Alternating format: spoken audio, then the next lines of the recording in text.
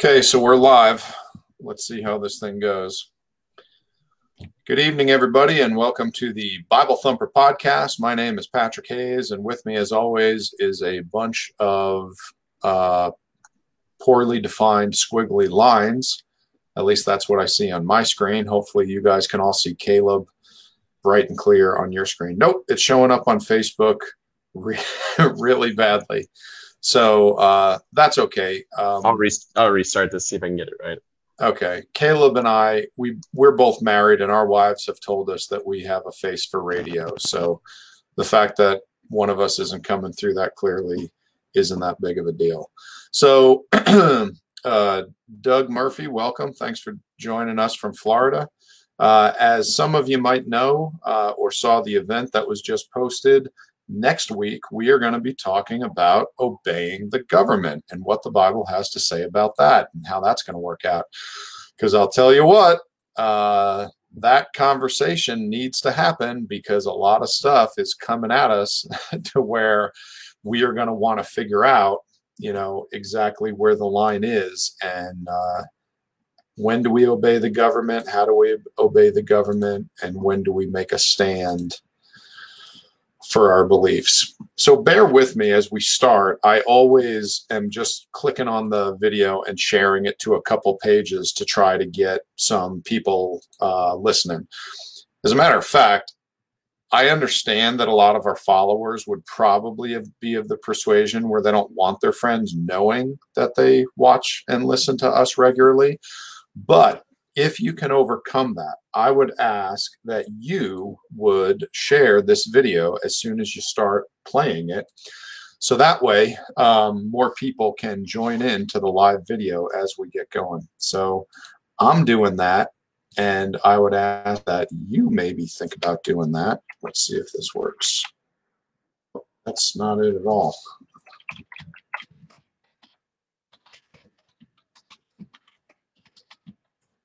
Okay, there we go. Okay, with that being said, we're waiting. Oh, look at that. Caleb's with us. We're going to bring him in, and then we're going to start talking about something exciting. Hey, Caleb, welcome. How are you doing this week? Doing good. Am I clear on here now, or is it still messed up? Clear as a bell. Okay, good. Yeah, so you're fine. So I was just sharing everything, and I was telling everyone else to do that. I also reminded everyone that I understand if they're ashamed of the fact that they watch us regularly and they don't want their friends knowing that.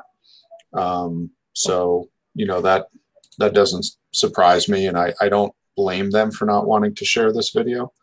Okay, here we go. So what do you want to talk about tonight? I'm pretty interested in Bitcoin. That's been moving. I don't know if we want to talk about that. That's pretty exciting. Oh, man.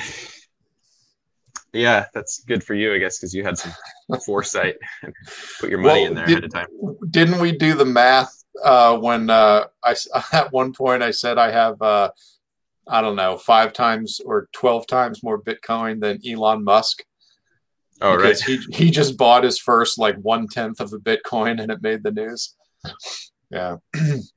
Okay, so tonight, what we're supposed to be talking about, the reason everybody tuned in is to hear us talk about husbands and fathers. So I know you did a lot of prep work to get ready for this hour. So do you want to jump in and start? Oh, yeah. I was actually thinking about that earlier because I called you on my way back from Waco. And I was thinking, I don't know if I've ever had this little prep work on a subject ahead of time. But you are a husband and a father. Surely you've heard it's preaching on the subject through your life. Yeah, Father's Day. This last time we had Father's Day go around at church, I was like, "So what do we sing?" And somebody's like, "Well, we should kind of theme the service around Father's Day." I was like, "Well, I guess we could just sing 'You're a Good, Good Father' on repeat for 15 minutes. Okay, I want to see if I can get a single amen out of our audience. Who here is sick of Mother's Day messages? Are they not the most patronizing message you hear all year at church? Every year I roll my eyes and I'm like, do these ladies really eat this up? I'm like, these are so patronizing. They try so hard to be over the top about, how mothers are the, greatest thing in the world and it's the hardest job. And, they just go on and on about it. And I'm like, oh, so anyway, maybe that's just one more reason we'll lose some viewers. But I think it's a little over the top. But okay. All right, it's good to have Stephen Ballou on here. I'm not going to let you keep this relationship on the down low. Just going to go ahead and name you on the episode. Is that a new follower, a new viewer? No, he's been on in the past. In fact, we had him on. Remember, we had him on. Was he the fellow that joined us for drinking? Christians drinking? He was on with us. We had a guy on. We had him on another episode. I don't remember which one it was. No, it's all right. But he probably would remember. Okay, so give me your favorite verse. Okay, what is the verse that beats up on husbands and fathers? Because I want to raise the bar for husbands and fathers, and I want to do it on this podcast, and I want to give them, something that they need to shoot for. I want husbands and fathers thinking that they are not living up to God's mandate, and they need to get on the stick, and they need to start doing their job so we can change the world for Jesus. So what verse would you start with if you wanted to preach that message? So if you are going to be a good dad in 2020, you need your jet skis, right? Because you got to take your family out to the lake. Yeah. So you gotta have them jet skis. That's good. Yeah. So I was thinking we should start with some verses about that, and obviously season tickets to professional sporting events. Okay, I don't care if it's basketball. Okay, do you want to look up the scripture about that while I look up the one about jet skis? I'll find out. Okay. Season tickets. That's easy. It's somewhere in the back. I can find that one. Okay, what else do we need for dads? All right, so I'm going to go with Ephesians here, and off of the jet ski subject. But here's a couple of mine that are, as far as a husband and a father, these are two verses that oftentimes I find to be, they come to mind. So Ephesians 5, we'll go with the husband thing first. Mm-hmm. Get them. We'll go with verse 25. Husbands, love your wives, even as Christ also loved the church and gave himself for it, that he might sanctify and cleanse it with the washing of water by the word. And then if we go to Ephesians 6, verse 4, this one right here is hard to do sometimes, but I'm going to go ahead and read it anyways. And ye fathers, provoke not your children to wrath, but bring them up in the nurture and admonition of the Lord. Mm-hmm. So it seems that it's kind of important for us not to provoke our children to wrath as much as it is important for us to raise them up in the nurture and admonition of the Lord. Mm-hmm. So those are two of my go-to verses is Ephesians on husbands and fathers. But what do you got? You got one of the season passes there? Yeah. Well, let me start because you brought it up. So let's start with that one about Ephesians chapter 5. Where is it? Okay. Husbands, love your wives even as Christ also loved the church and gave himself for it. Okay, so I think this one verse to me really hammers home the idea it is very much against selfishness and it is very much against laziness, because Jesus giving himself for the church was the most selfless act recorded in history. Jesus gave himself for lots of people that don't like him, that even hate him. And what the Bible is telling us here is that's the way that we need to live our lives for our wives. So the lazy husband, the selfish husband that wants things his way, that doesn't want to, do the work, doesn't want to protect and take care of. I believe these verses are just poking this guy right in the eye and saying, you're a joke. If there's one thing that I believe every husband should do is he should plan on giving his life for his wife. He should plan on giving up any areas of his life that he needs to for his wife. And this is the Bible verse where it says "happy wife, happy life." Yep. Too. in the modern day. Anyway, continue. I'll continue to read on in a minute, but it does go into that. Yeah. So I think there are far too many guys that get stuck in trying to live their dreams, which I think is one of the stupidest sayings that is ruining America. And there are too many guys that are getting stuck living out their hobbies and pursuing these things. And that is not what you're called to. That's not what you're called to at all. And it's only in America where we have the freedom and we have the wealth and we have the time to be able to pursue these things where you really seeing this push. There are a lot of countries that don't have the wealth that we do, and you have to focus, the majority of your life on work and family, and there's really not any time for anything else.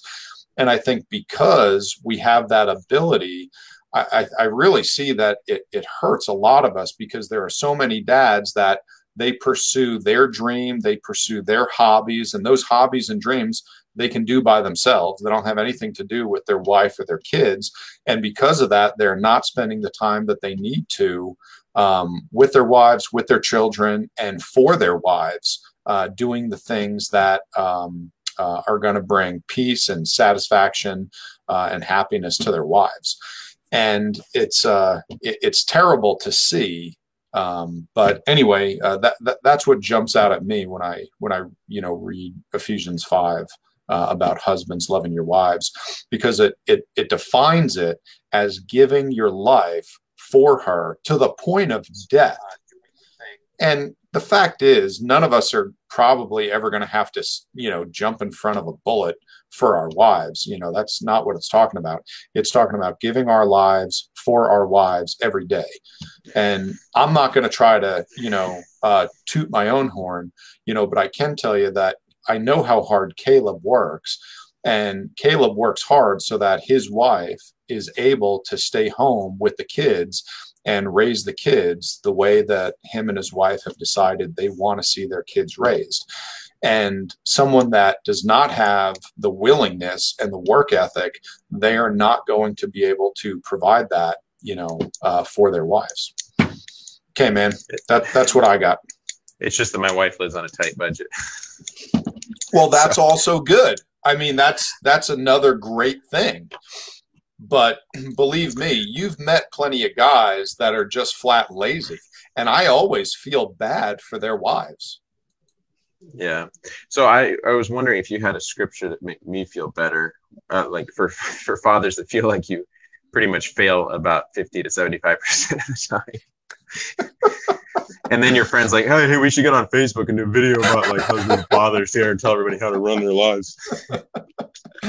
Well, you know what? The problem is what I'm going to try to do is stay away from any areas that I do well in, because the last thing I wanted to do is just get on here and toot my own horn, talk about how I'm the greatest dad in the world, because I'm not, at all.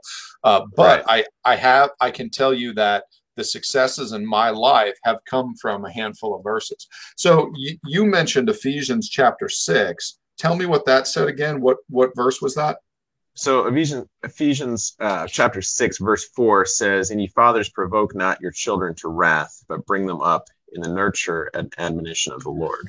Okay, so tell me how you think a father can succeed at bringing their children up in the nurture and admonition of the Lord. I would say take them out on the lake as often as you can. Make sure that they sit in front of YouTube. Turn on. Actually, go with VeggieTales rather than smartphones. Lots of them. Tablets, smartphones, smart TVs, all in their room. Make sure they have uninhibited Wi-Fi access.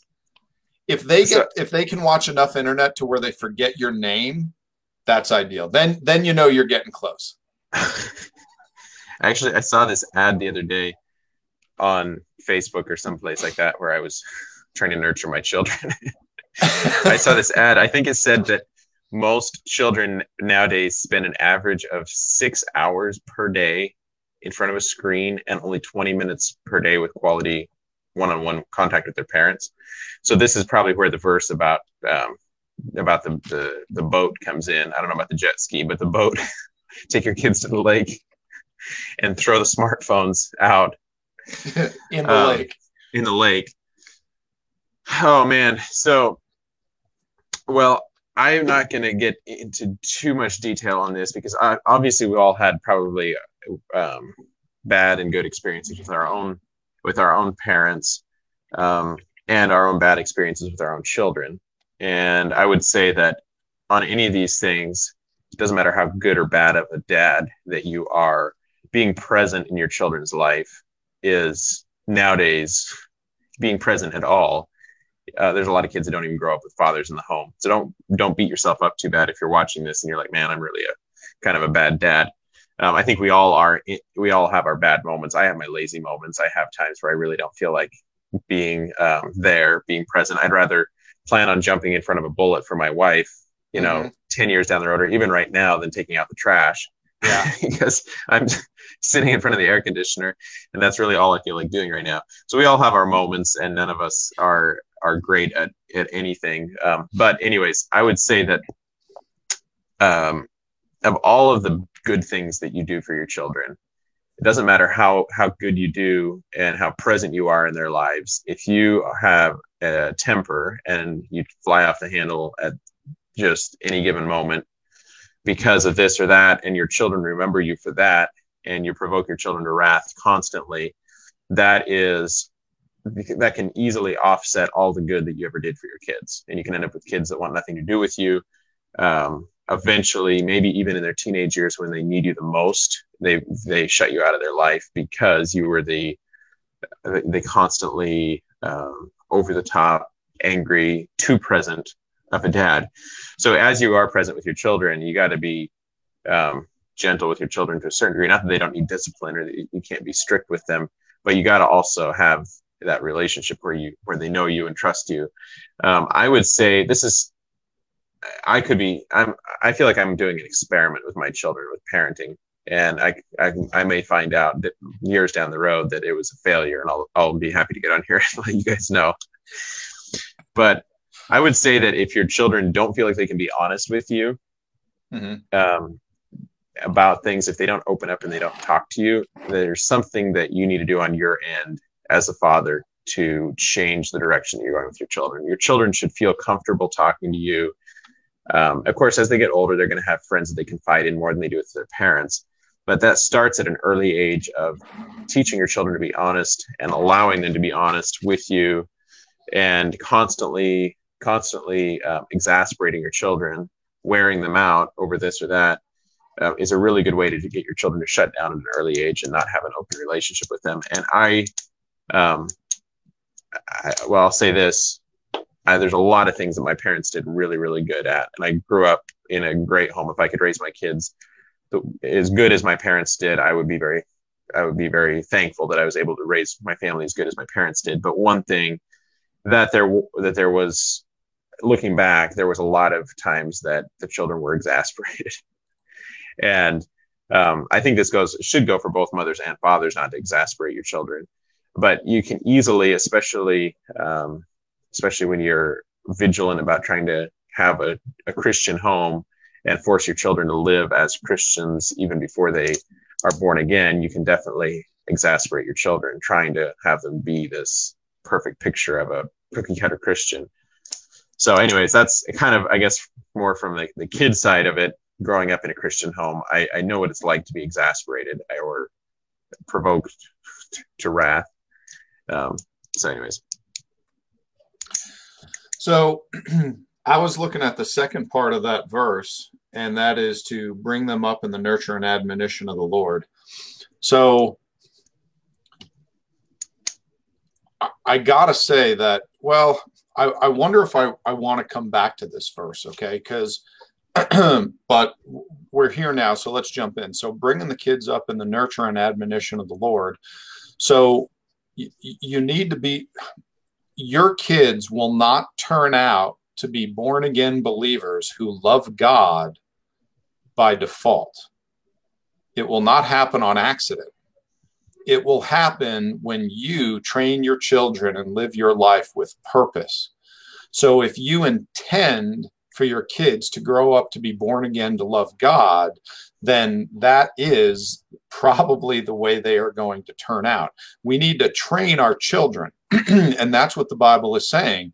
Okay. You need to bring your kids up. You need to introduce them to the Bible. I hate to tell you, they're not going to learn about the Bible on TV or the internet or the radio, probably not going to learn about it at school or at college. Although there might be exceptions, that is not the rule. In the world is going to pull them away from God. As a matter of fact, when we look at temptation, we know that there is the devil, there is the world, there is our flesh. Those are the things that push us away from God and lead us away from God. So we need to help our kids grow up running towards God even before they become born again. And we can do that by reading the Bible with our children. Now, Caleb, I'm a guy that for so long did not really do a good job of this. To be fair, my kids also couldn't read. My oldest one is 13, but I'm not proud to say that we've only been getting together and really seriously reading the Bible together as a family, with me and all the kids, I should say, for a couple of years. And keep in mind that the younger one, my youngest is 5. He doesn't join us, nor does he get up at 6 a.m. every morning to sit there at the table and not understand what we're doing. But we made a change a little while ago because I was not satisfied with my kids and their knowledge of the Bible and their understanding of who God was. And I said, okay, here we go, God, loud and clear. I don't remember where I got that conviction from, whether it was a message I heard at church or something in my own Bible reading or a podcast, but God spoke to me and I said, you know what? I'm either going to do this or I'm not. And I said, I'm making a change, and here's the deal. And my 4 oldest boys, which is 13, 12, 11, and 9, get up every morning. They're up at 6. I get up about 1:45, and we all go down to the dining room table, and we read the Bible together. We read a chapter out of the Bible, every day. And there are days where it doesn't work out. I have to leave extra early for work or, something happens. But I can tell you that consistently, regularly, we read the Bible, Monday through Friday, every day. And because of that, that's given me the opportunity to teach the kids about God and to get them going in the direction where, they are, they're familiar with the Bible, and reading the Bible every morning is a habit. That's really what I want to introduce them to, because I'll tell you what, when you've done the same thing every day for years, all of a sudden it's hard not to do it. And that's been one thing that's been a blessing with me and the kids is when we started, it was like World War III, trying to get them up at 6 a.m. They were just dragging. It was not easy. And trying to get them to listen to, Dad read the Bible with them, it was not easy. Nowadays, it's something that we all look forward to. We enjoy. We talk about it throughout the day. I ask them questions about stuff, and I'm amazed at how much sticks over time, and it's really been a good thing for me. And if anyone listening is the dad that's never done that, well, that was me only a couple of years ago. And I'm telling you, make that change. Do whatever it takes. We all had to start going to bed earlier in order to do it. We had to watch less TV at night when we were exhausted, and we have a hard bedtime, and we go to sleep. So it's kind of a bummer. I don't know. You got to give up the TV to do the Bible. I don't know. Well, and I'll tell you what, I don't know about every other parent out there, but when 8 p.m. comes around and the kids, they go to bed, because that's when our kids go to bed at 8 p.m., I'm done. I am wiped out. I've got nothing left. All I can do is watch TV and eat ice cream. If my wife needs to talk to me, I'm like, sorry, should have done it 2 hours ago around dinner time when I had something left. It's over. I don't care about anything. I am wiped out from the day. And, that's all I have is like, I can sit on the couch and watch an hour of some sitcom before I go to bed. And I gotta, I have to, sometimes I can't do that. I got to go to bed early enough so I can get up early so I can read the Bible with the kids, and get enough sleep. So anyway, that's just what jumped out to me, as far as, bringing them up in the admonition of the Lord. That's a responsibility of the father. That's what it says right there in Ephesians 6:4. Caleb read it. We talked about it. Okay. And you will stand before God one day and you are responsible for it. So the last point I'm going to make, and I'll let Caleb jump in here, is fathers, you do not get to pass the buck, period. You do not get to say, well, the church didn't do a good enough job teaching the Bible to my kids, or the Sunday school class didn't do a good enough job, or the Christian school didn't do a good enough job, or my wife didn't do a good enough job. You don't get to pass the buck. It stops with you. Your wife and your kids will each stand before God for themselves. You will stand before God and answer for yourself and your wife and kids. So you need to understand that you don't get to blame anyone else. It's your responsibility. You're in charge. Act like it. Okay, that's all I got for Ephesians 6:4. How's that for a Mother's Day message? Oh yeah, Stephen Ballou, he was the one that was on our episode about prayer. He was on with us. I think it was the only time that we ever had a third person on where one of them wasn't in person. And he also mentioned that verse out of Proverbs, raise up a child in the way he should go, and when he's old, he will not depart from it. That's, I think, what you're doing there with your children by putting the Bible into their heads at an early age. And that is, I'm not sure if I have the answers to it. I guess you're doing the experiment. You've got a bunch of boys, so it's a little different than me with 3 girls. Yeah. Yeah. Our families are different. I have 5 boys and 1 girl. Caleb has 3 girls. So right out of the gate, I mean, do we really want to take parenting advice from someone like Caleb, who God clearly hates because he gave him all daughters? Is that what we want to be doing here? Wow, Patrick. Sometimes I wonder if Patrick is sexist, and then I get on the Bible thumper and I'm like, oh, okay, yeah, he is. Oh, yeah, that's right. Okay. Anyways. So and of course my oldest daughter is 7, so I'm a little behind where Patrick's at there. We got started a little later, but she's learned to read, and she's actually asked several times in the last year to be baptized. She wants to be baptized, and of course I am a little uneasy about, this is probably, we could have a whole episode just on this topic as far as children and baptism. I'm a little uneasy about her getting baptized at the age of 7. But at the same time, I don't want to, I hate for it to be that by the time that she's 20 or 15 or 18 or wherever it seems is the appropriate age where she's mature and whatever, that I would have exasperated her by making her wait until then. And then she has no interest in God. And she's like, oh no, whatever. So I'm mindful of that, but I told her, I said, well, here's the deal. Before I got baptized, I spent enough time to read the Bible from one end to the other, because I felt like, not that anybody told me I needed to, but as a child growing up, I would recommend that you read the whole entire Bible first so that you know what you're getting into. If you're going to sign a contract on a house, you don't want to sign that contract before you really know what it is that you're signing your name on. And being that you're a kid and you got plenty of time, if you die today, Jesus says, let the little children come to me. I don't think that he's going to be upset with you that you weren't baptized at the age of 7. So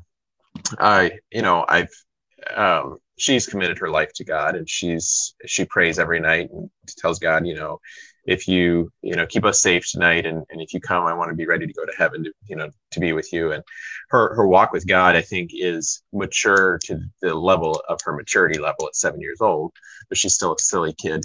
And I thought, this gives her a goal, something to look forward to. If I really want to get baptized, I'm going to read the Bible front to back. So I've been spending more time with them. Actually, right now, and we just had that conversation about a week or 10 days ago now, I guess. And so I told her, well, she said the Bible's too long for me to read the whole thing. And I said, well, maybe so, but let's work through it together. You can read some, I'll read some. And we did for a while at our church. Every single morning we were doing a Bible reading in the mornings. My wife and I and another couple that was a school teacher, and my daughters were there because our church meets in the school building. So every morning before they would go to school, they would sit with us for, half hour or something while we'd read several chapters, and Megan would read some then. And since then, it's been more sporadic where, well, every night before they go to bed, if I'm there, if I'm not on the Bible Thumper, whenever I tuck the girls into bed, we'll have prayer time together and story time. So we pray together. They each tell a story, and oftentimes they'll tell a Bible story, or they'll just make up a story on the fly, just, a fairy tale, whatever. Once upon a time, it always starts once upon a time. And then I'll tell a story, and usually my stories, well, I wouldn't say every night, but about half the time my stories are Bible stories. And I don't open the Bible up and read it from the Bible most of the time. Most of the time, I just tell them a story that I know by heart. Did I freeze, or am I still live? Because you froze. No, you're still going. Okay.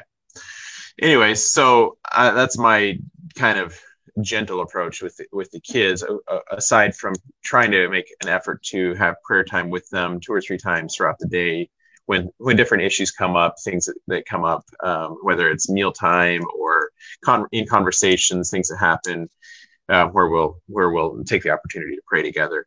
And I oftentimes will try to incorporate Bible verses at least into my prayer, if not before or after the prayer. So that's kind of how I've treated it with our kids. And I've never wanted them to feel like that. I want to feel like that they are pursuing God, not that God is being shoved down their throat. As a child, I want to give them that space. So it'll be interesting to see how that works as they mature. I don't want them to feel like that I just marginalize it, and I don't take the time to really spend that time with them. But at the same time, I haven't wanted them to feel like that I was so strict with it that they learned to hate the Bible because I just was always cramming it down their throat. So in order to balance out this one verse that we brought up as far as not provoking your children to wrath or not exasperating them, as some versions say it, I thought I should probably go ahead and bring up another verse that kind of helps offset this. And this is in Proverbs. And we're just going to go ahead and I'm not sure how many viewers we have on here right now. We have, whenever you go on 10. A monologue, it drops down to like 3 or 4. Okay. And then they check back in a few minutes when I trust that after I read this verse, we'll lose about half of those viewers as well. So let's go to Proverbs 13, and it's going to be verse 24. And this is popular if you are trying to, what is that book? Win Friends and Influence People. Yep. This would be a good verse to bring up right off the bat with them. The first time you have them over to your house, just read this. So Proverbs 13, it says, "He that spareth his rod hateth his son, but he that loveth him chasteneth him."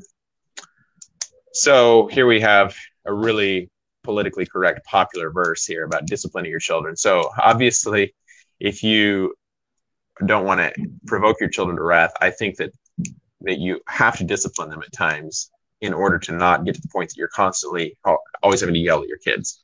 Mm-hmm. If your kids learn to respect you, learn that no means no, and if they cross boundaries, that there is consequences. We don't spank our children very often, but we do. It's perfectly legal to do that. It's perfectly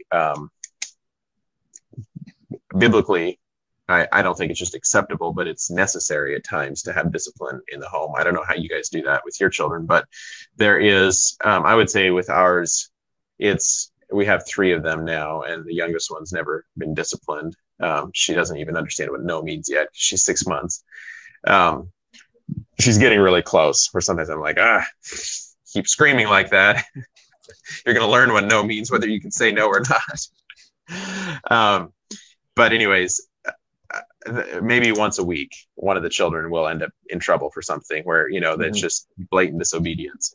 But I think that it's very necessary to take into consideration the idea that if you get to the point that, and this goes for mothers, because mothers spend a lot more time with your children than fathers do. If you're a stay-at-home mom and your husband works, mothers should have the ability to put your foot down in the home and not have to be constantly yelling at the kids in order to get them to do what you want them to do. And unfortunately, I see a lot of people that are living the American dream, and they're constantly running around yelling at their kids. They're providing this wonderful home life for them where they have, the jet skis and the boats. We'll just go with that as an example. But they got the toys. God help you if you have jet skis and you're watching this episode. Yeah, exactly. From the guy who lives in the middle of Texas. Oh man. So anyway, I actually have intentions of getting a jet ski.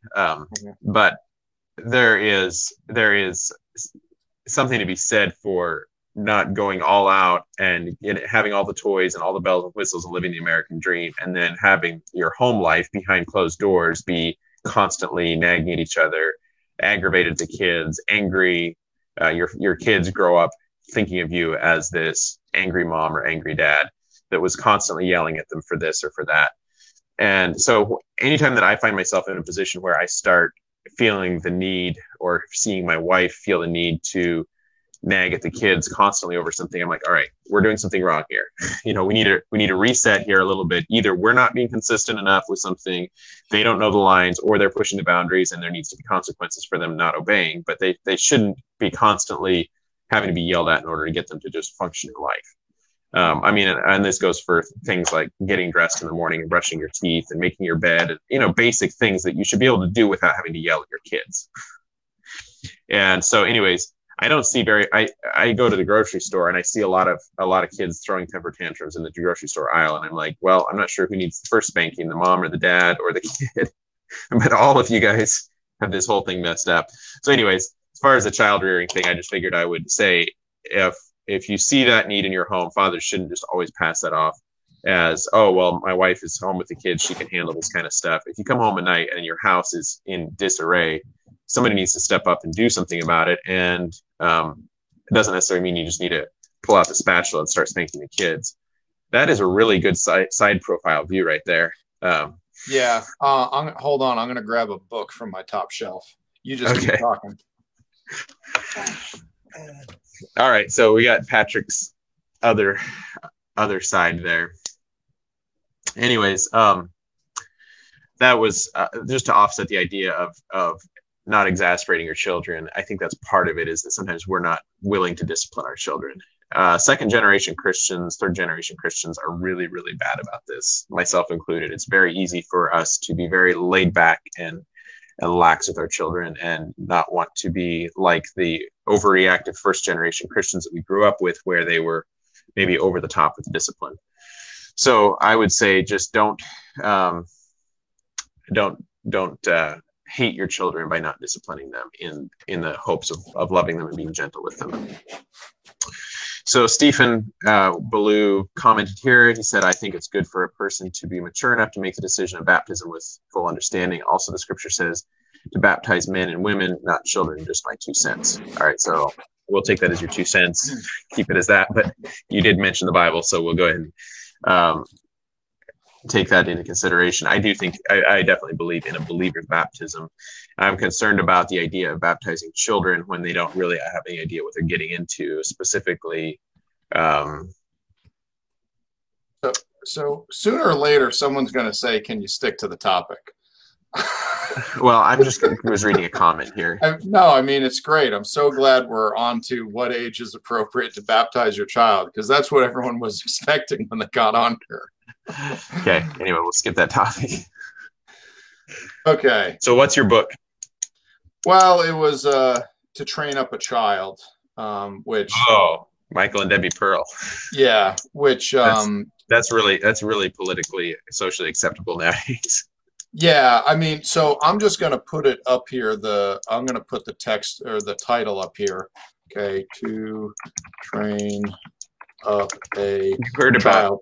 Now, there's lots of people that don't like this book, and there are even lots of people in Christianity that'll tell you that this book is, horrible and abusive, and and of course they've sold like millions and millions and millions of copies around the world because of how terrible. You heard of why a lot of Christians kind of turned against that, didn't you? because most Christians in America are morons and their families are a train wreck. That's why. Well, there was actually a real moron. Was there a movement? There was somebody that beat their daughter, I think, to death, and then in court they blamed Michael and Debbie Pearl. Yes, yeah. They said they taught them how to do it. Well, there was also a woman that burned her mouth on hot coffee from McDonald's and got $3 million awarded to her.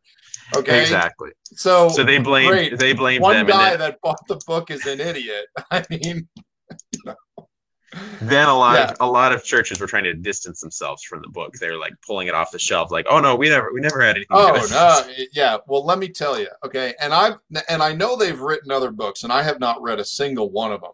But I'll tell you what, that book is one of the clearest and most practical books out there as far as what you need to do, okay, to train your child to obey.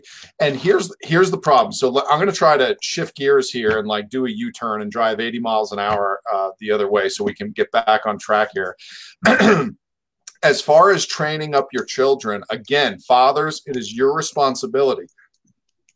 What you need to understand, Dad, is that as your kids grow up, you are the image of God in their life. You are the number one authority they see all the time.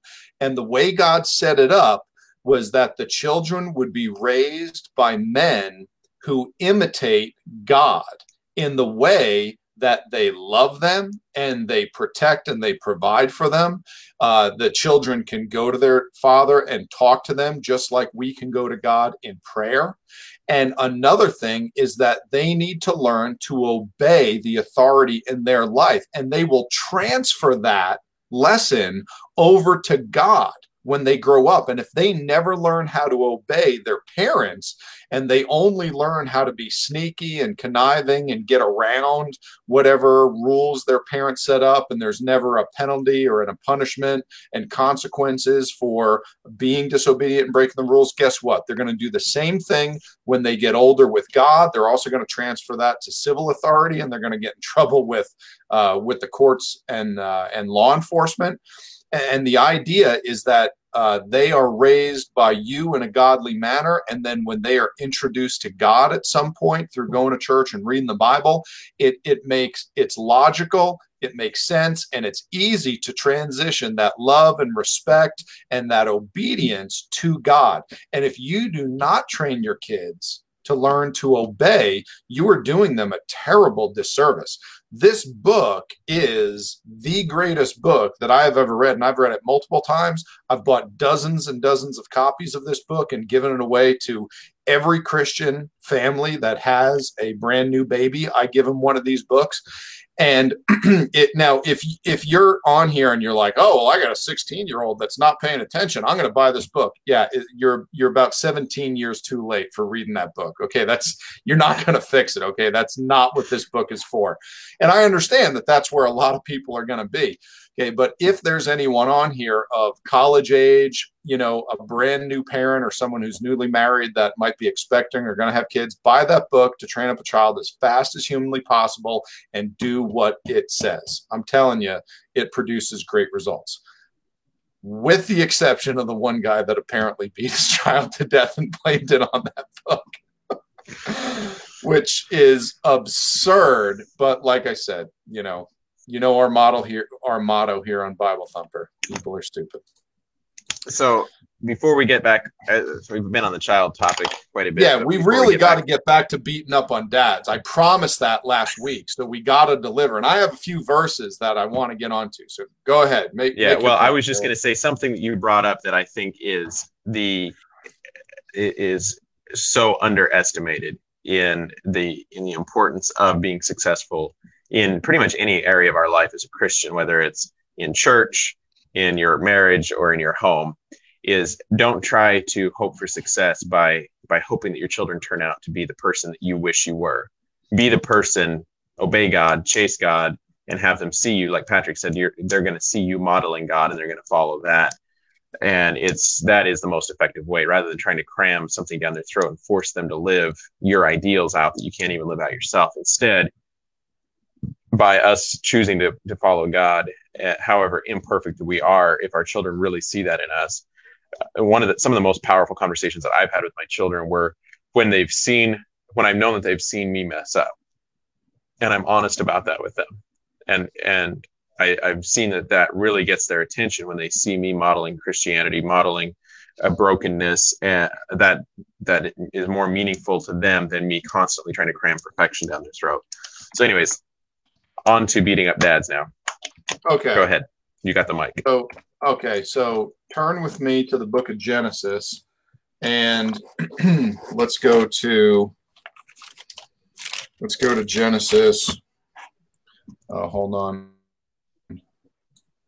I'm seeing if I can.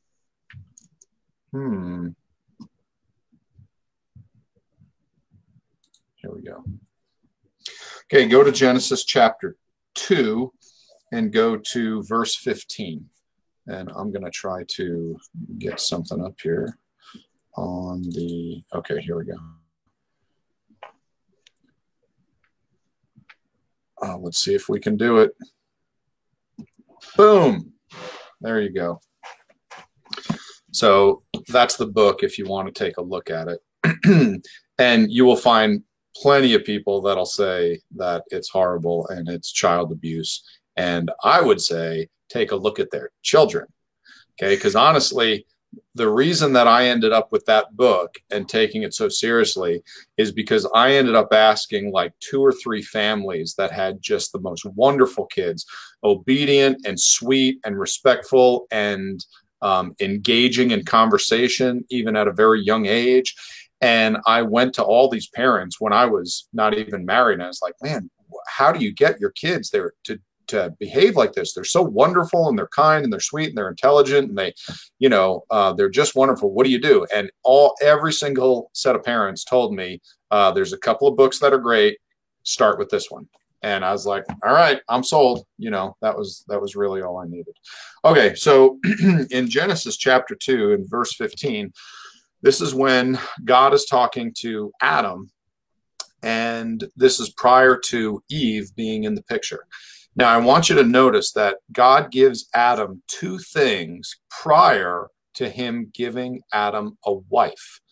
So we read, and the Lord God took the man and put him into the Garden of Eden to dress it and to keep it.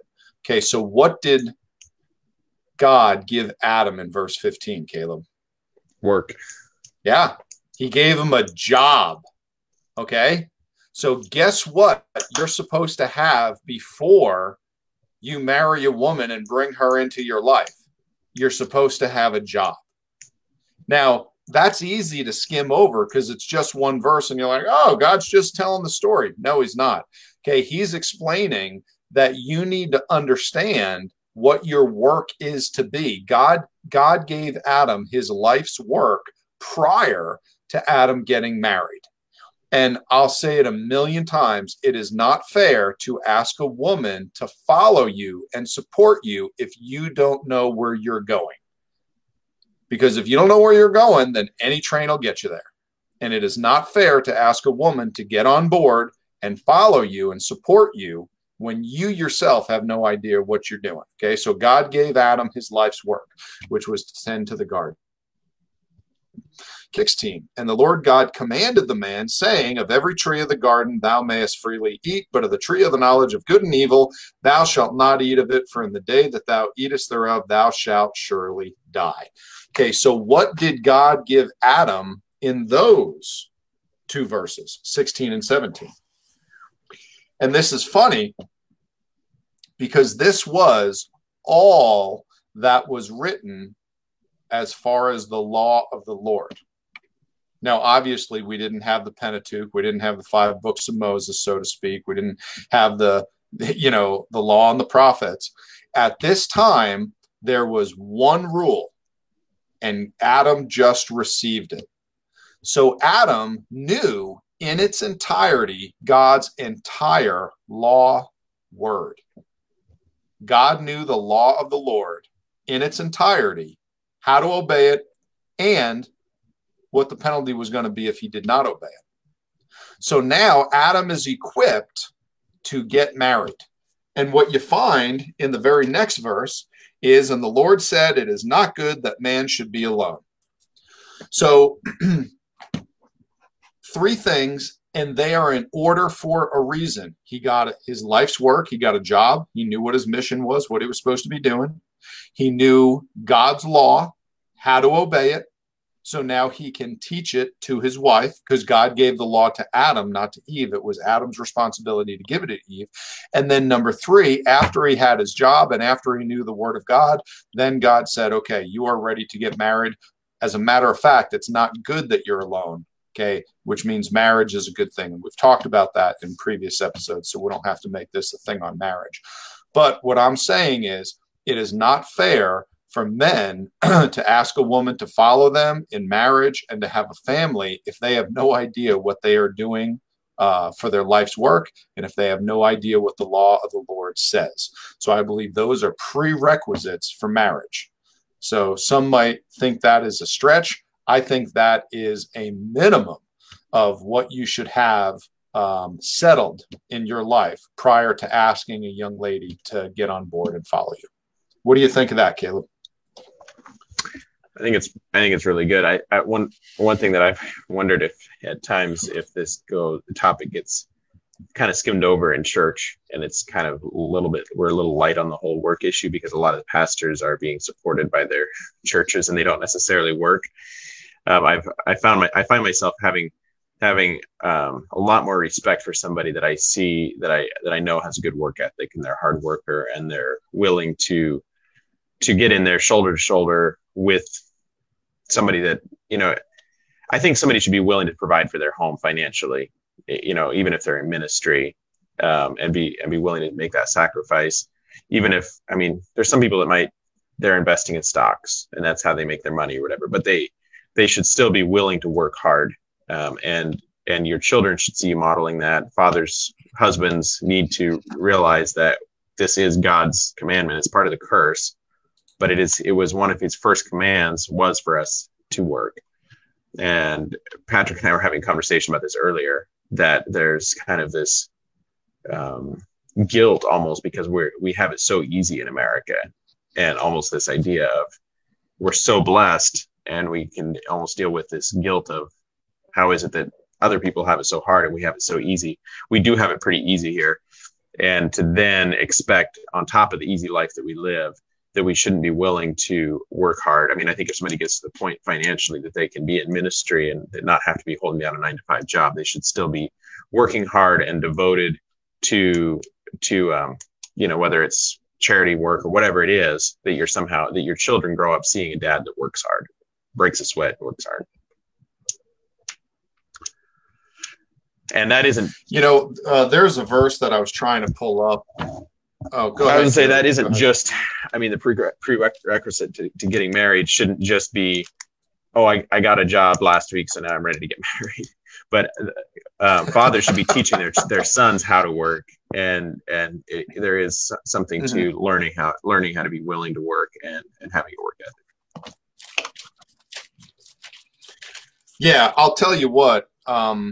Now, Caleb has 3 daughters. I have 1. But I can tell you, I'm sure Caleb has had the same thought as I have had, which is, as far as all the things that I'm hoping for that my daughter has in a husband, one of the top 5 is a hard work ethic.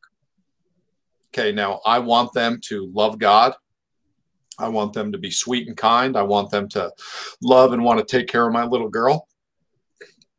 Okay, but I want them to have a hard work ethic, because guys that know how to work, they are survivors.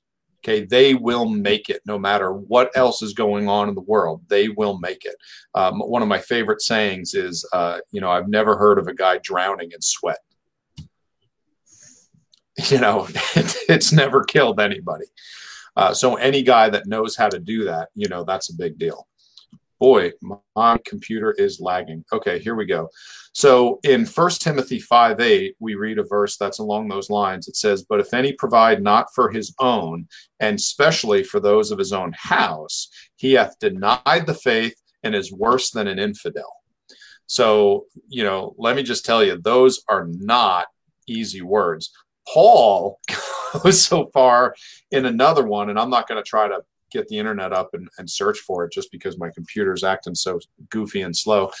He says, if a man doesn't work, what does he not get to do, Caleb? Eat. He doesn't get to eat. Okay, and I'll pull that one up here for you in a second. But that's another one of strong language. Okay, so fellas, it's your job. Okay, do your job. Provide for your wife, provide for your kids. Guess what? Providing for your wife and your kids doesn't make you a great dad. Okay, that's your job. That's the minimum. Okay, that doesn't mean you're special. Okay, that means you have achieved the minimum requirements for being a father. Okay, I think a lot of it has to do with love and nurture and leading them toward Christ and toward the Word of God. I think that is where you will become an excellent father, is training your children to mimic Christ. That is our goal. All the rest of the stuff, I mean, this is just, these are basics. I mean, if you do not provide for your family, if you do not, work hard enough, you're called a deadbeat. Okay, that's what it is. And I have no problem telling anyone, go get a second job. Oh, you're tired? I don't care. Get a second job. You need to be able to provide for your wife and your kids. Lots of us work lots of overtime, do not get to see our families as much as we want because of the work. Lots of us have had to get a second job at times because things are tight, and it is our job to provide. And God is very serious about that. One thing that we have to remember as husbands, more than anything, whose little girl did you marry, Caleb? Somebody else's. Sure, somebody else's. Specifically, whose little girl did you marry? My father-in-law. I don't know. Your father-in-law, okay, but there's one other that you could say you married someone else's little girl. That's God's. Oh, right. She is God's daughter. And that's something that we all have to remember, is that we are taking care of God's little girl. Now, granted, my father-in-law is also, he's the one that gave her away. But the fact is, that's God's little girl that I need to take care of, that I need to love, that I need to protect, and I need to treat her as though, God gave her away to me. I don't think that's too much of a stretch. Okay, man, we have about 10 minutes left. So now would be the time for you to do your closing monologue. And then I can say goodnight and we can move on to other things. Did you have any other verses that, can really stick it to husbands and fathers before we go? I want to just start out by apologizing to all the ladies, because I promised, some heavy metal thunder raining down on the husbands and fathers, and I don't feel like we delivered. We gave them a little bit, but the good news is we got about 30 minutes of what age is appropriate to baptize your children. So I'm glad we got that out of the way. We'll have to have an episode on that at some point. This is an interesting topic. It's something I'm kind of up in the air about right now. It's kind of weird to be at this point in my life with a daughter that's asking to be baptized. I'm like, Anyways, there's a couple of verses here. They're not going to be super hard on fathers. Obviously there is kind of the negative aspect of, if you don't work, you shouldn't eat or be treated as an infidel. But as far as, here's a couple of verses that I've been sticking with this year. I found myself working a lot more in ministry than I have in previous years. And it's my work outside of ministry is usually in air conditioning, and a lot more pleasant than my work in ministry is. I tend to spend a lot more time working pretty hard physically. And so I've had several people say things to me like, well, you guys are going to burn out. Aren't you going to, I don't want you guys to get worn out with this. Are you getting tired of this? And so this has kind of been my go-to verse this year. And it's really encouraging to me because it really applies to a lot of areas of life. Ecclesiastes 9 verse 10 says, whatever thy hand findeth to do it with thy might, for there is no work, nor device, nor knowledge, nor wisdom in the grave whither thou goest.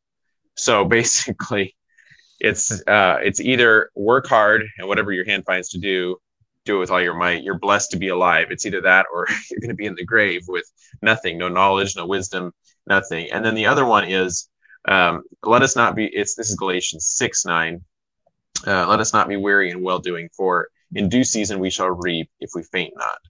So I guess as long as you're not fainting, as long as you can keep going, not to grow weary in well doing. And I know there's times as husbands or as fathers that we get to that point where it's just like Patrick said, it's 8:00 at night and I'm sitting on the couch and I just kind of want to zone out. And it is good to have some times for recreation and to rejuvenate yourself. But to realize, for me, I look at it, I'm like, in ministry, it's not an option for me. And my family really should be my first ministry. My children, my wife, my home. I would never want them to suffer for the fact that I'm in ministry and I devote, quite a few hours every week to serving others and helping others. And so it's not an option. It's a commandment. Somebody asked me the other day, we're afraid you're gonna burn out or you're gonna get tired of this. And I said, no, I'm not because I won't maybe want to at some point, but the Bible says not to, so I'm not going to. I've already decided I'm not going to get tired of doing this. I'm not going to grow weary in it. And I think that sometimes when people grow weary in doing something, whether it's a father or whatever you're growing tired of doing, it's not that you're not physically capable of continuing. It's just that you just sit down and give up. And I see a lot of fathers and a lot of parents that really have zoned out, whether it's on their marriage or their home life. They might function well in the church or in their job, but when you get home, you kind of zone out. And I'm very guilty of that. And I find myself sometimes failing my family and hurting them in the home, where I'm like, I see my wife walk out the door with a bag of trash and I'm sitting there on the couch. I'm like, wait, I should have been taking the trash out. And those are things that I think that we need to keep in mind as fathers, that it is our duty to work hard. It is our duty to provide for our families. It is our duty to lay down our lives for our wives and to raise our children in the word. And these are things that we shouldn't, if we're setting our hand to it, we need to do it with all our might and not grow weary in well doing. So those are a couple of verses, maybe more on the encouraging side, as far as whatever your hand finds to do it with all your might, and then don't get tired of it and don't give up. Those have been an inspiration to me. So, all right. Well, I didn't really prepare any closing remarks. I will tell you this: being a husband and being a father were two of the greatest things that ever happened to me. Next to salvation and getting to know the Lord, getting married and having the family that I have were the greatest decisions of my life. And certainly things, I not only they're things that I not only do not regret, but I am just so grateful for. And one thing that I would encourage every man out there to do is have two hobbies in your life. Whatever else you have to give up, it's worth it. Make your study of the Word of God your hobby, something that you do in your time off because you love it, you enjoy it. Make it something that you have determined you are going to get good at, and study the Word of God. And then the second thing I would say is make your family your other hobby. Spending time with your wife and your kids, pouring your life into them, raising them to turn out to be the men and the women of God that He wants them to be, that you would be proud to have. And when you see faults and failures, discuss it with your spouse and make a plan to help your kids overcome these things. Do not just shrug your shoulders and hope they grow out of it. What that is, you are hoping that they will turn out to be great people by default, and it does not happen. So put in the time and the energy. Now, when I say study the Word of God and make your wife and your kids your hobby, the reason I say hobby is because most men spend more money on their hobbies than they want their wife to know about. So if your hobby is shooting guns or playing golf or fishing, the odds are you have spent money on that hobby in excess of what you would feel comfortable with your wife knowing about, because she would probably give you a hard time about it because it's been irresponsible to spend that much money on fishing gear or golf clubs or what have you. And that's why I say make the Word of God and make your wife and your children your hobby. So you will spend more time and more money and more energy on those two things than you would on anything else in your life. And if you do that, even for a little while, you will have a satisfaction and a fulfillment and a joy that you never knew was possible. And honestly, you won't care about your, what was it, jet skis? You won't care about the video games. You won't care about, going hunting. You won't care about any of these things unless you can honestly say, this is an activity where I get to spend time with my kids. They love it. I love it. We get to spend a lot of time together. We get to grow as people and as Christians with one another. Make them your hobby, and whatever direction that takes you, so long as you feel that God's behind it, you will not turn around 10 years from now and regret making that decision. You will turn around 10 years from now and say that was the greatest decision I've ever made in my life. Because at the end of the day, when you're on your deathbed, there's only two things that you're going to wish you did more of. And that is going to be serve God and spend time with your family. That's it. Okay, I have been on a lot of deathbeds, and I have never once heard someone say, I wish I put a few more hours in at the office, or I wish I got in another round of golf. Not one time have I heard that. And these are from, people in all walks of life. They only wish they spent more time with God and they spent more time with their family. That's all I've got. I'm ready to call it a night and get to the couch and eat some ice cream. Yeah, that sounds good. I would say it should be fun. Your time with your wife and your family you should have fun with it. It should be something you enjoy. And if you don't, then your heart's probably in the wrong spot. You're doing it wrong. So my wife and I the other day, we got in the car, and it was probably the most fun we'd had on a date in quite a while. It started all off. We were in the car with my sister, and I can't remember. I guess I started annoying her, just being ornery, and then she started annoying me. We're going back and forth, and so I was like, all right, it's time to go for a ride. So we dropped my sister off, and then we went and got some ice cream, and she played her annoying music in the car on the way there. And we found ourselves just laughing and having a good time. And sometimes I think as Christians, it's good for us to lighten up and just have fun and be able to enjoy each other. And sometimes, just like I said early on, sometimes just being present in your, with your wife, spending time, going on dates, doing useless things with your kids that really don't mean anything to you. It's those times that gives you the opportunity to actually, minister and have meaningful time. So take your wife on a date and go play ball with your kids. I guess that's what the Bible says. Mm-hmm. Well put. All right, everybody. Shabbat shalom. Enjoy your weekend. We'll see you 1 week from today, where we discuss obeying the government. How does the Christian do that? And we'll take a break halfway through that episode to talk for another 30 minutes about the proper age to baptize your children. So we'll tie that up just in the middle of it, and that'll be a blessing for all of us.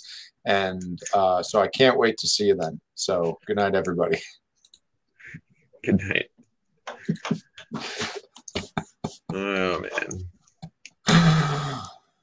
Okay, it's counting out. I'm not sure if we're off or not yet. So, what's the hang up with not wanting to baptize your daughter yet? Well, I'm kind of a proponent of seeing them hit puberty first, but that's fine. Just tell me why. What are you thinking? Well, the idea of a believer's baptism when it's one thing to have a kid. I've been at so many rebaptisms where the kids actually had a decent idea. It looks like maybe we're still online. I'm not sure. That's fine. Somebody says you're not offline. Oh, I don't doubt it. I mean, I hit stop, but it's just doing that like hourglass thing. It's not like I can press another button. We just got to wait and see what happens. Yeah. So it'll come up. Anyways, I've seen enough children that were baptized later on in their life after they had for a second time. For a second time, yeah. After Yeah. they had been baptized early on as a 7-year-old, a 15-year-old, a 12-year-old, and then later on, they're like, I really had no idea what I was getting into. I really don't think that I really understood the gospel at that point. And so now Sure. I really want to, I've committed my life to God, and I don't really think that I was saved the first time, kind of a thing. So Okay, I now always think that follow-up parents, question. oh yeah. Follow-up question. What is the harm in that? So the idea is, so devil's advocate, I'm going to play the other side. Okay. Your daughter wants to take a step for God, whatever her level of understanding is. She thinks that it's a good thing. What is the harm in making sure she understands the gospel? So you and her both believe she's saved. She and explains baptism and what it represents. So she and you both feel she understands what it is. She gets baptized. 2 years later, she cannot answer any questions about either of those very well and doesn't really understand it, and then wants to do it again. So what's the harm in that? I have no problem with children getting baptized and getting rebaptized. In fact, I think that sometimes as Christians that we've taken it over the edge a little bit, so where there's so much pressure on the one time you get baptized one time, and in the Jewish tradition they got baptized once a year. I mean, it was this cleansing ritual kind of a thing. Sure. And I know people that have been baptized and they went over to Israel and they dunked themselves in the Jordan River and got baptized, years later. They were born again Christian for years and they chose to do it. It's a little strange, but I don't really have a problem with it. So I don't know. I actually need to seek some counsel on this from other people as well, other parents. I guess I'll say for me, I had wanted to be baptized earlier on in my life. And I am really, really glad that I didn't. I waited and my dad actually said no, and I wasn't too thrilled with that. I don't know if I would have gotten rebaptized later, but I really did not understand the gospel until quite a bit later in my life. I was baptized when I was 18 rather than when I was like 9, the first time that I asked to be baptized. And at that point, I understood repentance, and I understood it and I don't know if other people, maybe nobody else has this confused, messed up theology like I did as a kid, but I understood repentance to be, I want to get baptized because I want to, I realize that I messed up here in this one area of my life. I want to make sure that I repent of this sin that I did and that sin. And I remember praying and asking God, to help me remember any other bad things that I'd done, because I wanted to, him to forgive me of those things as well. But it wasn't at that point in my life, it never really clicked with me that I needed to trust Jesus to take care of the sin issue in my life on a bigger level. It wasn't just that I messed up. I was a pretty good person. It would have been, for me at that time, it would have been completely a works-based thing of me depending on my own understanding to make sure that I remembered everything that I'd ever done, because I thought I was a good person except for this and that. And there was that one time that I broke a pocket knife, but I didn't tell my dad, and I lied about it. I hid it, and I got to come clean with that. And there was, I came clean with these different things. But it wasn't until way later on that I really understood the gospel in a way that I really felt like, okay, I'm saved through the blood of Jesus because I trust him that he's good enough, even though I'm not. And that wasn't until I was 17 or 18. So anyways, that's where I always think that sometimes that we can get out ahead of our kids really being nurtured in the Word of God and understanding his word, and then putting a lot of pressure on them to get saved, get baptized now. And I never wanted to be that parent. And here I am, my 7-year-old daughter coming to me saying, hey, Dad, we've been to a couple baptisms. She's seen other people get baptized and she wants to get baptized. And I think the first time she asked, we were literally at a baptism. And she's like, hey, can I go get baptized too? And I'm like, yeah, no, not right now. Let's talk about it when we get home, so you have some understanding. And I totally appreciate that. Let me ask you a follow-up question.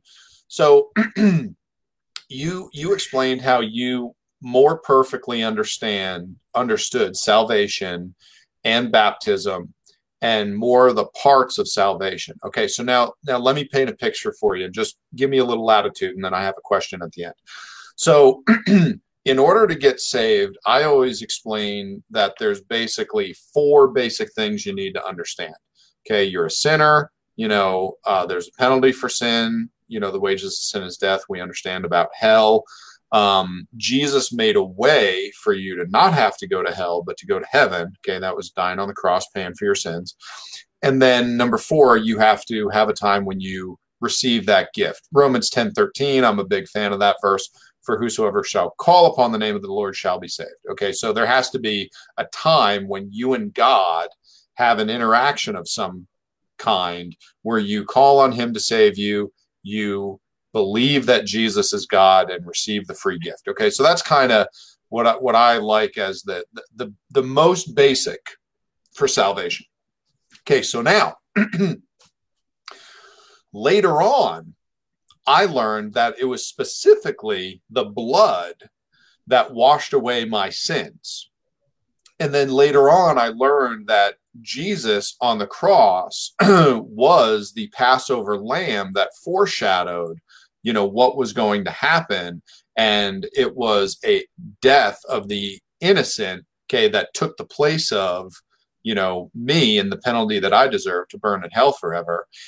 And then, later on after that, I understood the idea of how, how Jesus represented Abraham and Isaac, God the Father, God the Son, giving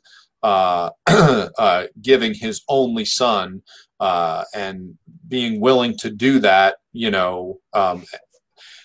I learned after that, more about how, Roman law and how penalties had to be paid in full. And that was stamped on the certificate when they got out of jail. And that was the phrase Jesus said when he was on the cross. He said, "Tetelestai, it is finished," okay, which meant paid in full in the Greek.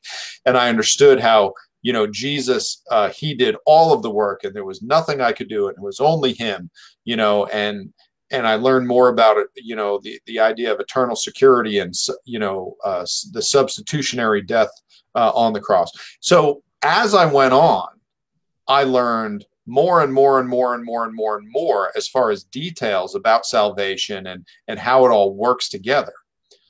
But my question is this: could it be that your daughter, who is 7, you said, your oldest, could she understand enough where she wants to be saved, has gone through that, wants to be baptized, and can understand the basics of what baptism is? Okay, and let me pause here. I only have a pen. I wanted to go get a spoon to do this properly. Okay, so we have the death, the burial, and the resurrection of Christ, and then baptism is the same thing as far as what it represents. Isn't that enough? Even though you and I would agree that 10 years from now, when she's 17, you and her could have a really in-depth, intelligent conversation about salvation and baptism and all the details and all the extras that she learned over the last 10 years. I guess my question is, does that mean that she didn't get saved and baptism wasn't appropriate at that time just because she learned it more perfectly later? And is that a reason to hold off, or she wants to make a step towards God? Let's encourage this, and knowing full well that, I've baptized 5 of my 6 kids, and I imagine that I will baptize at least 1 or 2 of them again. So tell me your thoughts. I know I went on. It sounds like you're in my head for the last couple of months. I've been mulling some of this about in my head. I guess it was actually the first of the year, right around the first of the year, that Megan first asked to be baptized. And so now we're 8 months into the year. So actually it's been more than a couple of months. And I would agree with that 100%. I mean, I think that somebody could be 5 or 6 years old, or, as long as they're old enough to actually understand, they can make a commitment to God. And I'm not going to put down somebody's baptism at that point or say that it's not wise. I just know that there is, and I'm actually not even against infant baptism. If somebody wants to baptize their kid as an infant, I think it's meaningless. But if you want to play it safe and make sure you cover all your bases, just make sure that they actually have a believer's baptism as well. And if they find out later that, hey, that really wasn't a believer's baptism, I've heard from a lot of kids that they said, okay, so I have no idea if we're still online or not. So if your kids are watching, if we are still online and your kids are watching this, maybe you should have them get off eventually here. It says that we're still live. That's weird. Yep, okay, so anyways. Yeah, we've been going the whole time. My reason for thinking that they should wait, or for being glad that I waited till after I hit puberty, is that there's a lot that you don't know about yourself that you're giving up in that commitment to God, that as a child, a lot of children have a tendency to they can be pure and innocent, and they're very much go along with anything. I mean, I could probably walk a Muslim's kid through a sinner's prayer and baptize them if I had, a little bit of time with them. Whether they really want to be a Christian or not, kids are very much they're very easily influenced, and the peer pressure thing is very much a big thing. So that's why when my daughter's standing there watching somebody else get baptized, she's like, I want to get baptized too. Well, if they were going swimming, she would want to get in the swimming pool with them too. Sure. So you have to take that into consideration. How much is this really their personal commitment to Jesus, or how much is it a peer pressure thing where they're wanting to do this? Also, there's very few early childhood memories that I have that are very vivid and clear from the age of, I mean, there's things that I remember when I was 4 years old, 6 years old, 7 years old, but there's a lot of details that just completely skip over. It's like, man, that was like a whole nother lifetime. Your childhood, you don't really remember a lot of it. Whereas once you're a little bit more mature, not that you still have plenty of days that go under, water under the bridge, and you don't even remember what happened that day. But I'm glad that I can look back and remember the maturity of what was going on in my head as the time that I got baptized, the theological understanding that I had, the understanding of the promise of the Holy Spirit, some of my prayers that I had with God during that time, seeking the baptism of the Holy Spirit, seeking, to me, I feel like I was a lot more mature then than the first time that I was like, oh, hey, it would be cool to get baptized. And it kind of popped into my head. So I don't know. I like to see children at least having the maturity to consistently see God, follow him, and feel like they're pursuing him on their own, not just that they're pressured into this because this Sunday we're having a baptism at church and somebody else is getting baptized. So why don't I get baptized at the same time? That's, I guess, some of my concerns with it. And then the idea of the whole rebaptism thing. Some of those kids, a lot of them that I've heard that were rebaptized later, were probably in a situation where their parents were as excited or more excited about getting their kids baptized at the time that they got baptized the first time than the kids were. So I don't want it to be that I'm just like so excited. Oh, hey, I got a kid that, wants to be a Christian, and let's do this. Let's kind of jump all over this. No different than I would if they wanted to become transgender or something else. You have to understand kids are very easily influenced, and a lot of kids that will, at the age of 8 or 10 years old, before they deal with some of the temptations that they do in their rebellious teenage years, dealing with puberty and sexual things that they have no idea that my daughter has no idea that she's ever going to struggle with boy problems later on in her life. She doesn't even know what sex is. And so to take her pure, innocent mind right now and assume that she's going to want to be a Christian, and then have it be that here in 5 years from now that her life's a train wreck, but she's like, well, I think I made a commitment. My dad told me I made a commitment to God back in the day, and I got baptized. I think my parents told me I got baptized. I can't really remember it. I don't know what I was doing, but then do they not have anything to look forward to as, my life's a train wreck. I'm 18 years old. Do I want to make things right with God? Do I want to? That's to me, I guess that's kind of what I went through as a child. I grew up in a Christian home. I could have got baptized sooner. I'm glad that I waited till I saw my life as a train wreck, saw that I was a sinner, saw that it wasn't just that I, disobeyed my mom one time or that I disobeyed my dad one time. I saw that I had lust problems. I saw that pretty much every sin issue in the Bible that I had struggled with, clear down to sexual immorality, pornography, things like that I hadn't experienced at an earlier age. So anyways, I don't know. That's some of the things that I'm taking into consideration with it, the pros and the cons. And that's what some of the Protestant church was dealing with at the time of the Reformation, as far as a believer's baptism compared to infant baptism. And so I don't want to take that to the extreme that I'm like, well, you have to be a mature, sanctified, glorified, on your deathbed Christian that's got it all together. So where do you draw that line? I don't know. I have no problem with the fact that you baptize a bunch of your kids at, how old is your oldest? 12? 13. Mm-hmm. I have no problem with that. And hopefully if they do get to the point that they realize that they were immature, they'll be willing to be rebaptized. I just know a lot of people that don't. They're so uncomfortable with the rebaptism thing that they wouldn't ever do that again, but they struggle with, am I really saved? Mm-hmm. Did I really make things right with God because I was immature? And so it's just kind of a complicated. So I'm not going to say this much, but is there a chance you're overthinking it? Oh, I'm sure. Because you seem to have gone to battle in your own head over this pretty seriously, which is great. I guess, that's what I hear is maybe you're overthinking it. Maybe take a breath, take a beat, relax a little bit and just stop thinking about it and maybe just talk to your daughter about it a little bit. See how she feels about it and see if she knows what it is. And at least it'll be a great opportunity to, have a little Bible study with her about, salvation and baptism. I can tell you that for me, I kind of don't really bring up salvation with my kids until they start bringing it up to me. So they hear it in our Bible study at home, they hear it at church, or they get to an age where they start talking to my wife and I about death, and they're concerned about it. And dying is something that's scary to them.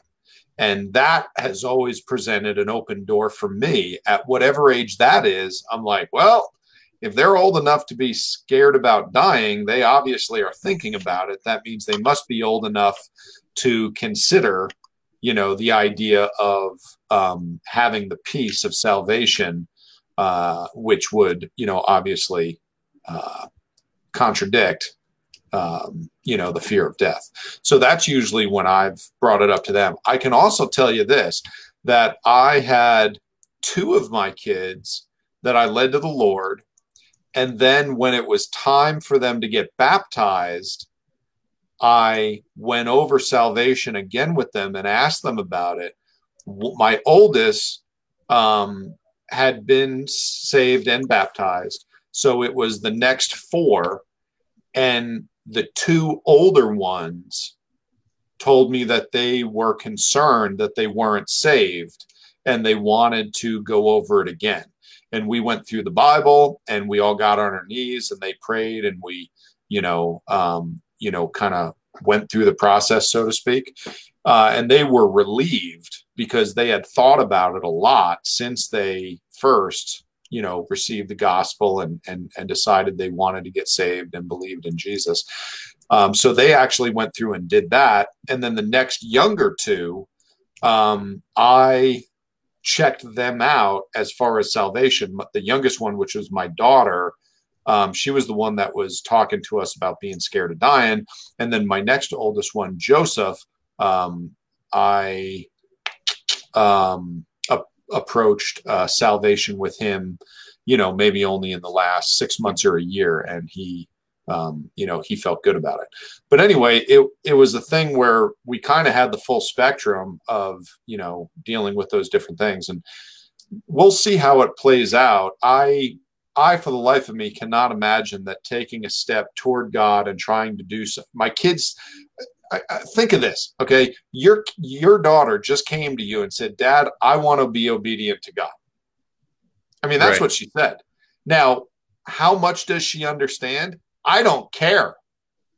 For me, it's like my kid comes to me and says, Dad, I want to be obedient to God. All they're getting from me is a high five. Great. Because I'm probably not going to get that from them their whole life. So for me, it's like, that's awesome. I'm so, oh, sweetie, good for you. And then obviously, like we talked about, have the conversation, make sure they understand it. Do you have a spoon picked out? Have you, gone shopping for a spoon that you can use to explain to them? I think that, I trust that my daughter has a pretty sound resurrection. I think she has a pretty sound understanding of, even without the spoon visual, she has a pretty sound understanding of what baptism is. And that's honestly why she wants to do it. And of course she listens. The other day we were in the car and she was listening to me having a conversation on the phone with a young Christian that I was talking to him about baptism, and he's considering baptism. And we were talking through some of the stuff, and I got off the phone with him, and Megan's like, "Dad, I want to get baptized. Why can't I get baptized?" I said, "You can, but let's start out by, let's go through the Bible together. I want you to, even if she didn't make it all the way through the whole thing, I want to see how committed that she is to being a self-starter with her faith, and how much is it that she's like, oh, while we're on the topic, I'd like to get baptized too," kind of a thing. Sure. So to see how, her commitment, and see her pursuing God and her reading his word. I mean, for me, I found myself, I had read through the New Testament a few times, and I'd read through most of the books of the Old Testament, but I had not read the entire Bible front to back. And I said, before I get baptized, I want to spend time reading. And I spent several weeks fasting ahead of my baptism. And I didn't take it. I took it pretty seriously. I mean, I looked at it as, this is a lifelong commitment I made to God. I want to make sure that I'm not just doing this flippantly, or that it doesn't mean anything to me. And of course, now I'm the same guy that still says, well, I think, you look at Philip and the eunuch, and he's like, well, you believe, here's water. What keeps us from, getting baptized? And so I think it should be simple, and I don't want to complicate it with my daughter. Now, I'm not going to sit her down and say, you need to read this church doctrine book, or you need to read this theology book, or you have to agree with me on this or on that. But for her to understand who God is, what his word is, some of what people have been through with him, I think is good. Anyway, go ahead. Okay, so let me bring up something that you and I have talked about before, and this is a point that you've made to me, and tell me if I misunderstood this. But I think, and consider this, I think you might be confusing a doctrine that you hold to, which is believers' baptism is something different than making Jesus the Lord of your life. Right? Because salvation is a one-time irreversible event. Baptism is something that we are supposed to do after we get saved. Believer's baptism. Okay, I understand the idea of getting baptized again afterward. I understand, like you mentioned earlier tonight, that was something that the Jews did. It wasn't just a one-time thing. And that was a baptism of repentance. Much like Yom Kippur, the one holy day where we would go and settle all of our debts and make right any wrongs that we had, and clean the slate with everybody and with God. Okay, and I understand that, but it sounds like you are merging believer's baptism with making a decision to make Jesus the Lord of your life, which I would imagine, I don't want to speak for you, but I have done several times since I've been saved. That was something that I did. I got serious over the years. For whatever reason, I slowed down. I started to slide away. I wasn't as serious with God. God got my attention again. I once again committed my life to Christ and decided to make him Lord of my life, and wanted to do his will and follow him and be serious. And I was back on the horse and going in the right direction. And that has happened to me several times since I've been saved. And that's all I'm saying is, maybe think about it that way. Are you pushing the two together, as opposed to, she has gotten saved, she just wants to follow the Lord in believer's baptism? Good for you, sweetie. You just need to understand, what this is and what it represents. And that's when I would present her with her spoon. I mean, that would be the time that I would give her the little box, wrapped in a very nice wrapping paper with a ribbon on it, an engraved spoon of whatever precious metal you decide, and you can give her the explanation about baptism. And then, at times through her life, I would imagine she is going to decide to make Jesus Lord of her life. Does that make sense? No, or am I definitely understand. I mean, I don't completely disconnect baptism from conversion. I think that it's an important part of conversion, even though I think that it's not necessarily. You don't get saved by your baptism, but exactly. But it is like the first thing, of course, you know. And I like what you explained a second ago. Is probably the closest that we've ever come to completely agreeing on this whole eternal security doctrine that we disagree on. With the spoon, was it? No, it was about you. Hold on. Here, look. I know it's not the same. This is a plastic knife. And for those of you that have no idea what we're talking about, go back and watch the podcast on baptism. There is a running joke with a spoon that we are going to drive into the ground for the next 20 years of our friendship. Okay, go ahead. No, anyways, your ability to recommit your life to God, even with your firm belief in eternal security, in that once you're saved, that that's completely secure and that would never change. Of course, I don't hold the same viewpoint, partly just from the liability perspective, not wanting to poison the gospel by making it better than it really is. Mm-hmm. I would say that both of my older two daughters, my youngest is 6 months old. She doesn't know. She doesn't even know how to say mom or dad, much less God. So both of my older daughters, I would say I've witnessed them multiple times pray sinner's prayer that would be more than adequate for salvation. I do believe that they both understand that. I do believe that they're saved and that they're walking with God. Mm-hmm. But I also realize that from my perspective, immaturity as a Christian, looking at where they're at and the prayers that they prayed compared to where they're at and their understanding for God, they could look at it when they're 20 years old and be like, no, Dad, I prayed before I went to bed one night. And I told God, I asked Jesus to save me and told him that I trusted him, but I had no idea what I was getting into. And for them, that point of conversion, really where they really are born again, may not come until later on in their life, even though right now they have made it, maybe they've made a commitment to God. So I don't know. I'm not saying that they are, that they aren't, or that I want to be the judge of that. But I do think that there is a point of conversion besides just, I know plenty of people to said a sinner's prayer that show zero signs of really being converted and being born again, and seem to have very little interest in serving God. And so I would hate to confuse the whole idea of being born again with the idea of them having said a sinner's prayer sometime back in their life.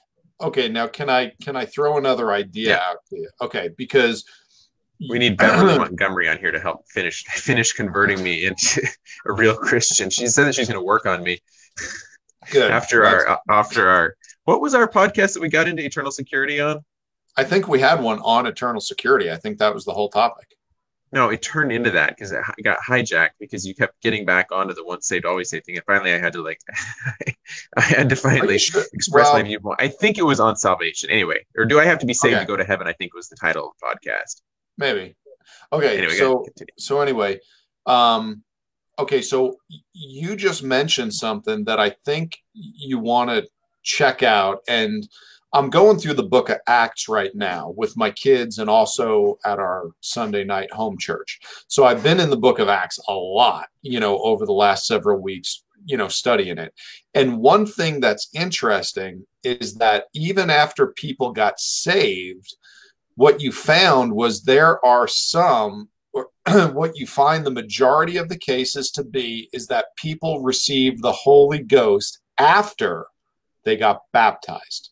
Mm-hmm. So they got saved, then they got baptized. There were some that didn't receive the Holy Ghost for a little while after that. There are others that got saved and they got baptized in the name of Jesus, and they had not even heard of the Holy Ghost, and then they got baptized, in the name of the Father, Son, and the Holy Ghost as were commanded, and then they received the Holy Ghost. And something I would just have you consider is that after salvation, you are only going to see so much of a change in a person until they get baptized, because that is the time, when they start making a big change in their life because something happened. So the idea is, in this theory, that you get saved, your first act of obedience is baptism. believer's baptism. And then, so when you go through Matthew and you look at the Great Commission, he says, get them saved, get them baptized, and then teach them everything whatsoever I have, commanded you.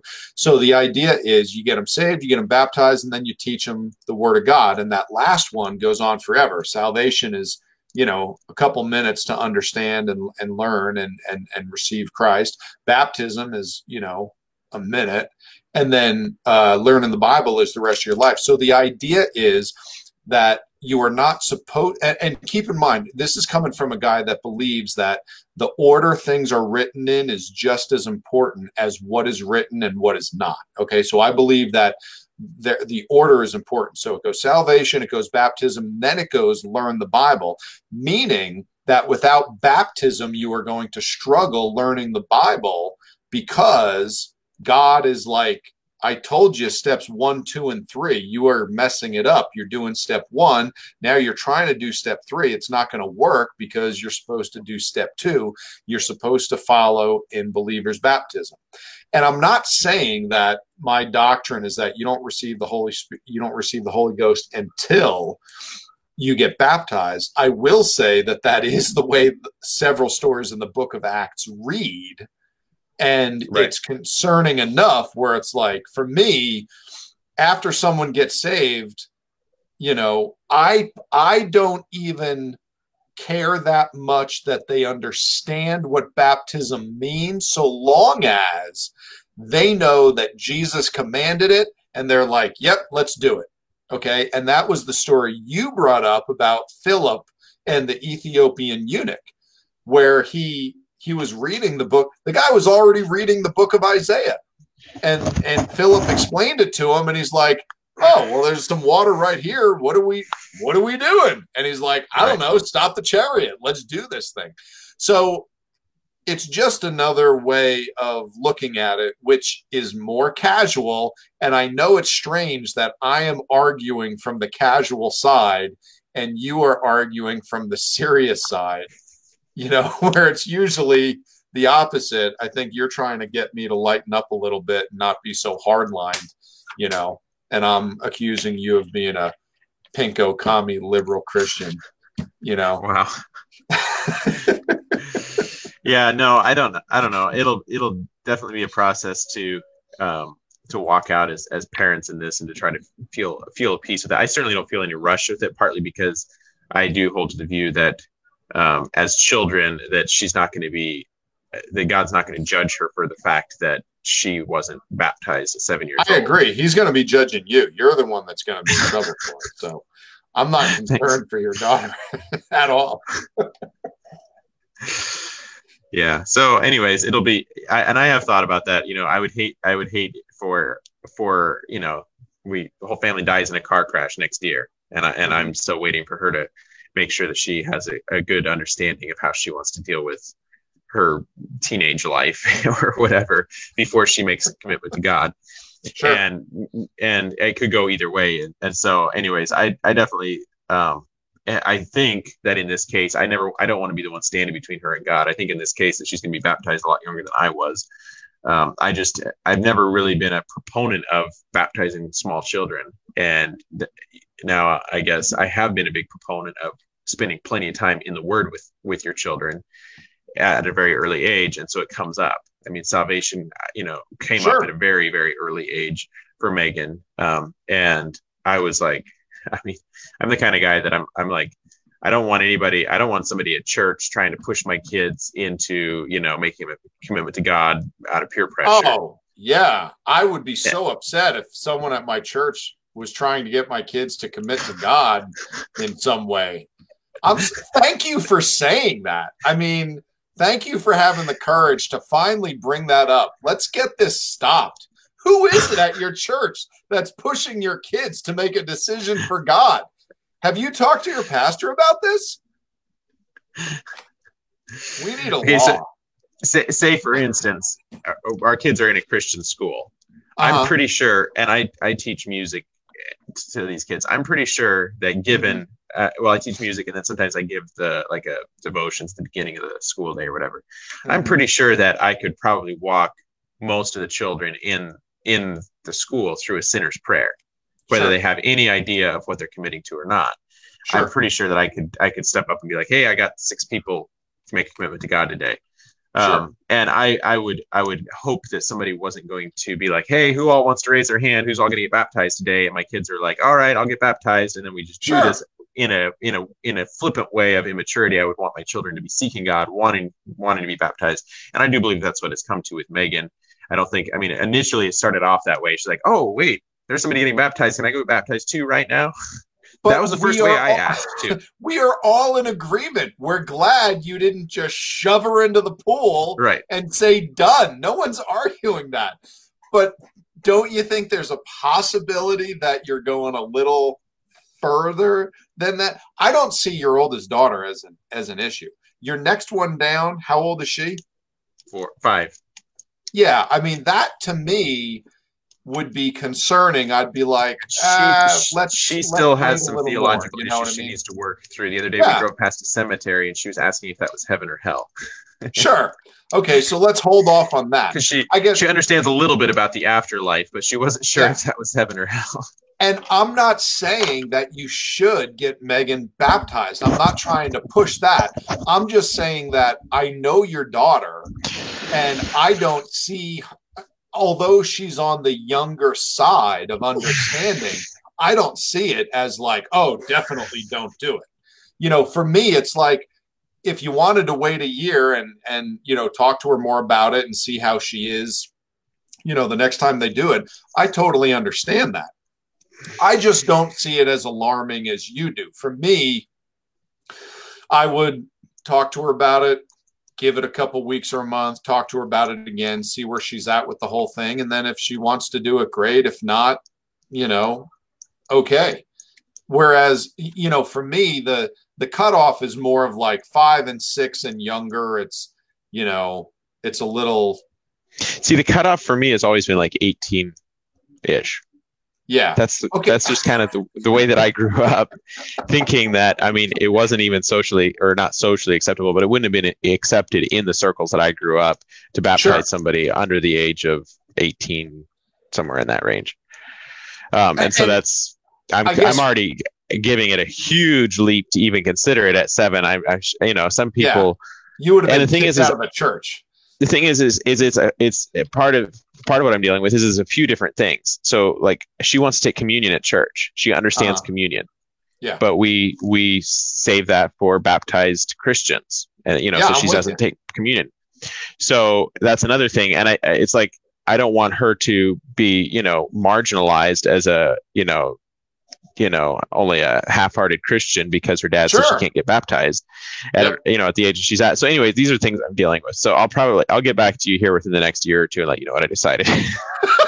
I'm not going to be moving too quick on this, but I don't need any more than 6 or 7 years to think about it. And I'll have to I honestly anticipate within the next year or two that she will be baptized, but that's a huge stretch for me because I'm like, man, she's really young. So anyways. All right. Believe it or not, we've had 7 or 8 people with us this whole time. I'm really sorry, guys. Yeah. God bless you for being able to put up with us. Caleb, I'm not kidding you, man. I pushed the button. I don't know why it's not stopping. I'm just going to close the program and unplug my camera and I'm going to go away.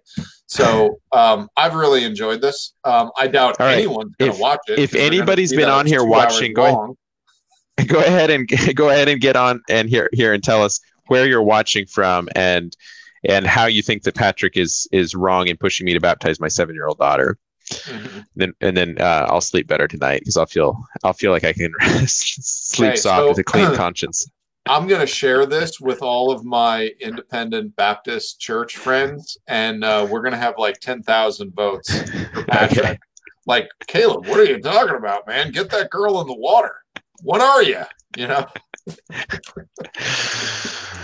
Awesome. All right. Have a good night. Thanks. We'll do it again. It was an enjoyable discussion. All right. Bye-bye. Bye. Oh, now I can't even X out of the program.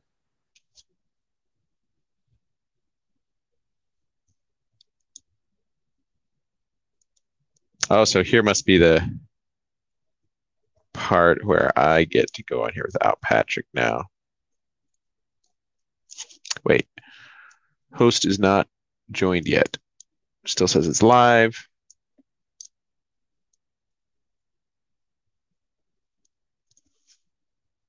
Am I still live on Facebook? Oh yeah, I'm still live on Facebook. All right, so now's where we get to go on to the part without Patrick, and we should come up with a new theology about forks rather than spoons. I have no idea how to end this now.